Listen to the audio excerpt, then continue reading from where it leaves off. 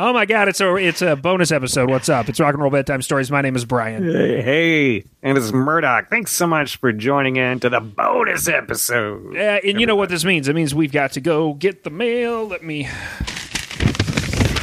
this mail that you sent us. I love it. The mail makes this whole thing hum. Like, initially, this was like, why don't we just talk about rumor and innuendo and stories and things we want to talk about? And now you guys you drive the whole show. So thanks for writing the letters. Yeah, it's wearethestoryguys@gmail.com if you want to send us one yourself. We love hearing from people. We love hearing repeatedly from people. Thank you for multiple ideas. Those of you who do that, those of you who send us these notes that say long-time listener, first-time letter writer, we appreciate you too. This one is from Luke. Hey guys, one of your North Carolina tribe right here. Remember we talked about this? I don't know why, but our penetration in North Carolina is very good. And yes, I said penetration. Yeah, you did say penetration, check mark the bucket list for the thing. And what's up with all these people from North Carolina? Thanks so much, everybody. I've been trying to, at least just a little personal note, I've been trying to go to North Carolina for several weeks, just for like a getaway for a day or two in the weekend. I want to go to Asheville. And I have just, weather has prevented it. The weather's been so weird between here and there. So hopefully that's going to happen soon. Here's what Luke says. Luke says, I love the podcast, even when you talk about something that I feel like I already know a lot about, like you recently did with the Misfits. I always learn something new, so thanks for that. A while back, you asked for stories about celebrities in restaurants. Do you remember this? Yes. I just forgot all about it. I can't wait. So does Luke have a story about a celebrity in a restaurant? I work at a very good restaurant, and I've waited on tons of cool people. Kurt Vile, Jenny Lewis, Les Claypool, and Kenny G. First of all, can we talk about that list he just gave us? Kurt Vile, Jenny Lewis, Les Claypool were like in real indie rock territory, and then he drops Rosalie Eichenberger's favorite artist, Kenny G, and Rosalie is my mother. You have mentioned that your mom likes Kenny G. Wouldn't it be cool if Les Claypool and Kenny G just were like at tables kind of next to each other? I feel like that's a musical thing that will happen. Like at some point, one of them will get bored and call the other one. And you see a lot of these late in life. It's like Loretta Lynn and Jack White. Like I feel like that could happen. Yeah, you never saw Les try out to be the bassist in Metallica. But that was a thing that happened, but it just wasn't on film. He really did? Yeah, but, I mean, think about that. Imagine what that would look like. The mismatch. I mean, I guess he probably wouldn't necessarily wear the top hat and the monocle and shit, but, that would be wild. They already had a lead bass player, and his name was Cliff Burton. So I guess they don't. I mean, I heard that, they knew each other. They're friends. Like, there's a San Francisco thing or whatever. I want to hear about Luke in the restaurant. We interrupted the whole. Yeah. Okay, so he says the list goes on. There's plenty of people, but he gave us the best list. Nothing can ever top the greatest guest ever in our restaurant history. Which lots of build up here, but I think it's a good payoff. Okay, Robert Plant. Oh my gosh. So he goes on to say that he got to make drinks for Robert Plant and his lady. We got to talking, and Robert Plant was so nice. And if that's not cool enough, I ended up giving them a ride to their hotel. Wow, oh my gosh. Their Lyft driver dropped them from the app while they were waiting for their ride. And I said, Mr. Plant, I'm parked right there. I will give you a ride. And he just looked at me and said, let's roll. Like the guy on the damn airplane on 9/11. Let's roll. But instead it's the guy with the pants with the his cock put always to the left side, whatever it is. All I can ever see is those pants. I can't even see his face. Do you think Luke would give us full reporting as to if those pants were present on the night in question? Nah. He does not include it in the letter, but I would like to know.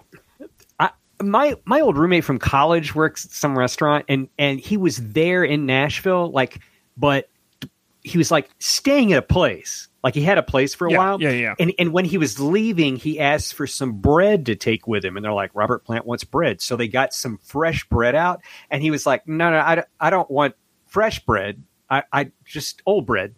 I've got birds. Feed the ducks? He's got birds at his place, and he just wanted some old bread. That is the best. That has got to be the cool. I mean, giving Robert Plant a ride. So dude, here's what he says. I also like his storytelling. You know, we talk of storytelling on this show. We encourage you to keep telling stories. Luke's doing a good job telling this story because let me reread the sentence. I said, Mr. Plant, I'm parked right there. I can give you a ride. And he just goes, let's roll. And we hopped in the Tacoma. Oh, yeah. The Toyota Tacoma. How cozy. Keep going. I want to hear the rest of the letter. I have to admit that I did not take the quickest route, but I have never driven more carefully in my entire life. Anyway, love the show. Keep telling stories. Oh, man. Luke, you have the power. Awesome. So have we talked about driving Cheech and Chong around on the show? We've talked about that before, right? I think so. That's what this reminded me of, was our experience years ago as young bucks in a car. I mean, it was sort of a similar story. If we've told this before, we just tell it again now. So, similar story, kind of. Whereas Cheech and Chong needed a ride, and we were supposed to just coordinate it, and we couldn't get anybody to do it because it was like at a weird time. And there's no town car. Like, I'm stunned that Cheech and Chong don't have a publicist or PR person or anybody with a town car. Yeah, and so they just are us. They're like, we'll send them to the radio station and they can do an on-air interview. They'll hang out at the radio station. I mean, this is like next level shit for people, right? But the caveat is that we have no way to get them there, and they're roughly 3.5, 6 blocks away, like not far away, less than 6 blocks. So we can't really walk them through town. So we go to a coworker who had a red Saturn View. Shouts to the Saturn View, Tennessee plant closing down, crushing my dreams. Had to sell mine. Were you in the car with me as I drove? I was 100% in the car with you. Okay, I just want to make sure this was an event you and I had to go. Oh, 100%. And a couple of fun things happened on this ride. First of all, remember they're in the back talking about Nicolas Cage? Mm-hmm. And you know my obsession with Nicolas Cage, which we've probably talked about on the show before. I'm a Nicolas Cage fanatic. Yeah. And they're in the back referring to him by his nickname. I can't remember if they called him Nick or Nikolai or whatever, but it took us a while to piece together that they were having a private conversation about someone they knew that they were calling Nick, and it was Nick Cage. And then at some point you got real nervous because you didn't it got quiet. And do you remember your reaction? What you did? I remember I started telling about the cast iron facades and everything that happens in Louisville. I started telling all about Louisville stuff. Every time I drive through that part of town, I look at those buildings and I'm like, Louisville has the oldest cast iron facades outside of New Orleans in the United States. They were built in... All that's false. It has the second largest amount of cast iron facades in the United States, other than Soho. And that's when Cheech Marin turned to Tommy Chong and said, "Who the fuck is this guy?" And I realized that guy. I did that nervous talking thing that I do, and I was doing the thing, and I was talking too much because I didn't know what to do, and I didn't know what to tell Cheech and Chong. I didn't know what to I didn't want to be like, I've seen Up in Smoke 40 times. I saw Spy Kids, that movie, the Spy Kids movie that you're in, dude. That's my favorite Spy Kids movie. What am I going to do? It's what am I going to talk about? It was the most starstruck, weird moment that you and I had together with people that were really famous. There's we've done musician stuff, but they're counterculture icons. Yeah. I mean, you're right. That's the best way to put it. And it was sort of a next level thing. I mean, and it's weird because you're right. We've been around a lot of celebs together, and you've never had a reaction like that. But no. I would say a large portion of our time together with quote-unquote famous people has been famous people that haven't had a large outsized impact on your life. You know what I mean? Right. We spent a lot of time with country singers. So that's... We have this distance with even the biggest country singers because they're just it was part of the job for us. But Cheech and Chong, you insert them into the situation, and suddenly it just becomes weightier. So I get it. I don't fault you for it. It's one of my all-time favorite stories. And man, I had forgotten that he just said, "Who the fuck is this guy?" That's because that's the part about the story I remember, and then I don't know how I recovered. I don't know what happened after that, like just a blackout of I think we just got them where they needed to be and left them alone. Well, we didn't, like, I remember we parked somewhere, Brian, and then we had to walk Cheech and Chong like across the street. Did we pull into that alley, or did we pull them up out front? I thought we pulled over to a parking garage. I don't know. I just remember we crossed from like 4th Street from one side to the other, and we did not make it alone. Like, they were spotted immediately. And it was like weird timing. It was like 7:30 in the morning. Yeah, super early, but people saw them, and once someone yells Cheech and Chong, like, it was on. Bets are like off. People saw that it was really them. Man, that is just amazing stuff. Absolutely amazing stuff. Okay, so speaking of older episodes, we also got a letter from Ellen. Ellen wrote the show to say, "Hey guys, I recently discovered the show and I'm loving it. I've especially enjoyed relaying the stories I learned on the show to friends. I almost didn't want to share the podcast with them so that they wouldn't listen to episodes before I got to them, and then I would be able to tell them I'd heard that one already." That's so awesome. Ellen's our pal. So she goes on to say, "I listened to the Meatloaf episode this morning." That's an old one. And to be honest, I didn't know almost anything about Meatloaf before this episode. What an interesting guy. 2 things I knew before listening to this episode was his most famous song, and number 2, that he appeared in Spice World, the Spice Girls movie that came out in the 90s. I was going to say, are you going to hit Fight Club? Rocky Horror? Nope. Spice Girls movie. Oh my gosh, I forgot about that too. So, not going to lie, I was really hoping that this would be mentioned in the episode because I knew y'all would laugh your asses off about it. Well, guess what, Ellen? We're doing it now for you instead. Yeah. And Ellen, here's a weird fun fact about Meatloaf. His daughter, Ellen, is married to Scott Ian from Anthrax. Yeah, dude. And she performs. Yeah, her name's Pearl, and she is a solo artist, like Pearl is her name. And then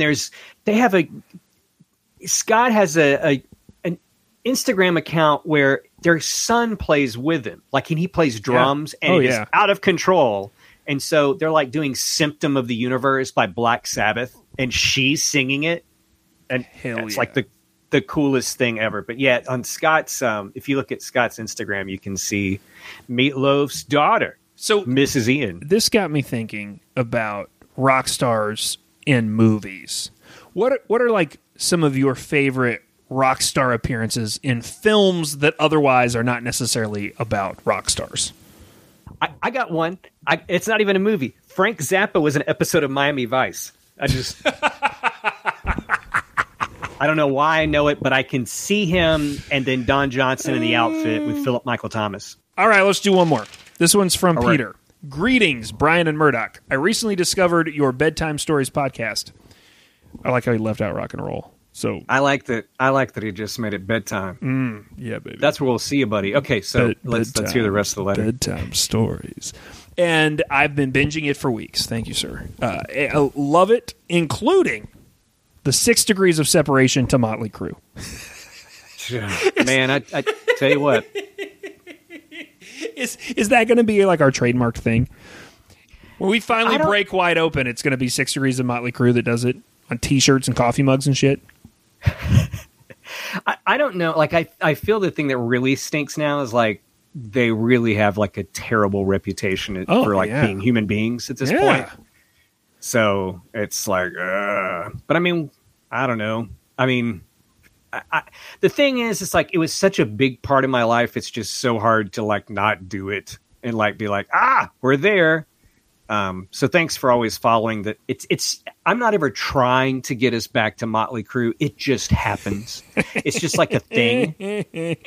Listen, if you think you want a 6 Degrees of Motley Crue Rock and Roll Bedtime Stories t-shirt, join the Patreon. All right? Send us a note. Join the Patreon. I'll create a new level of the Patreon, and we'll get it to $20. And if you go to the $20 level of Patreon, we will send you an introductory gift of a 6 Degrees of Separation Motley Crue t-shirt. I think that sounds like a a splendid deal. I do too. Remember, you can get involved in the show. It's wearethestoryguys@gmail.com. Patreon.com/rockandrollbedtime stories if you do want to join up with us there. And hit the show notes here or our wearethestoryguys.com website to find links to join the contest to win tickets to Louder Than Life Music Festival. And we are about to launch a brand new contest to put you at a different music festival. The week before, Bourbon and Beyond Music Festival, also happening in the same place the weekend before in September, and starring folks like The Killers and Blondie and Duran Duran. So if that's more your speed, instead of the real heavy stuff, well, then come see us that week. We'll have more tickets to give away and a way for you to win those coming very, very soon. But what should people keep doing until next time, Murdoch? Bonus episode, keep telling stories.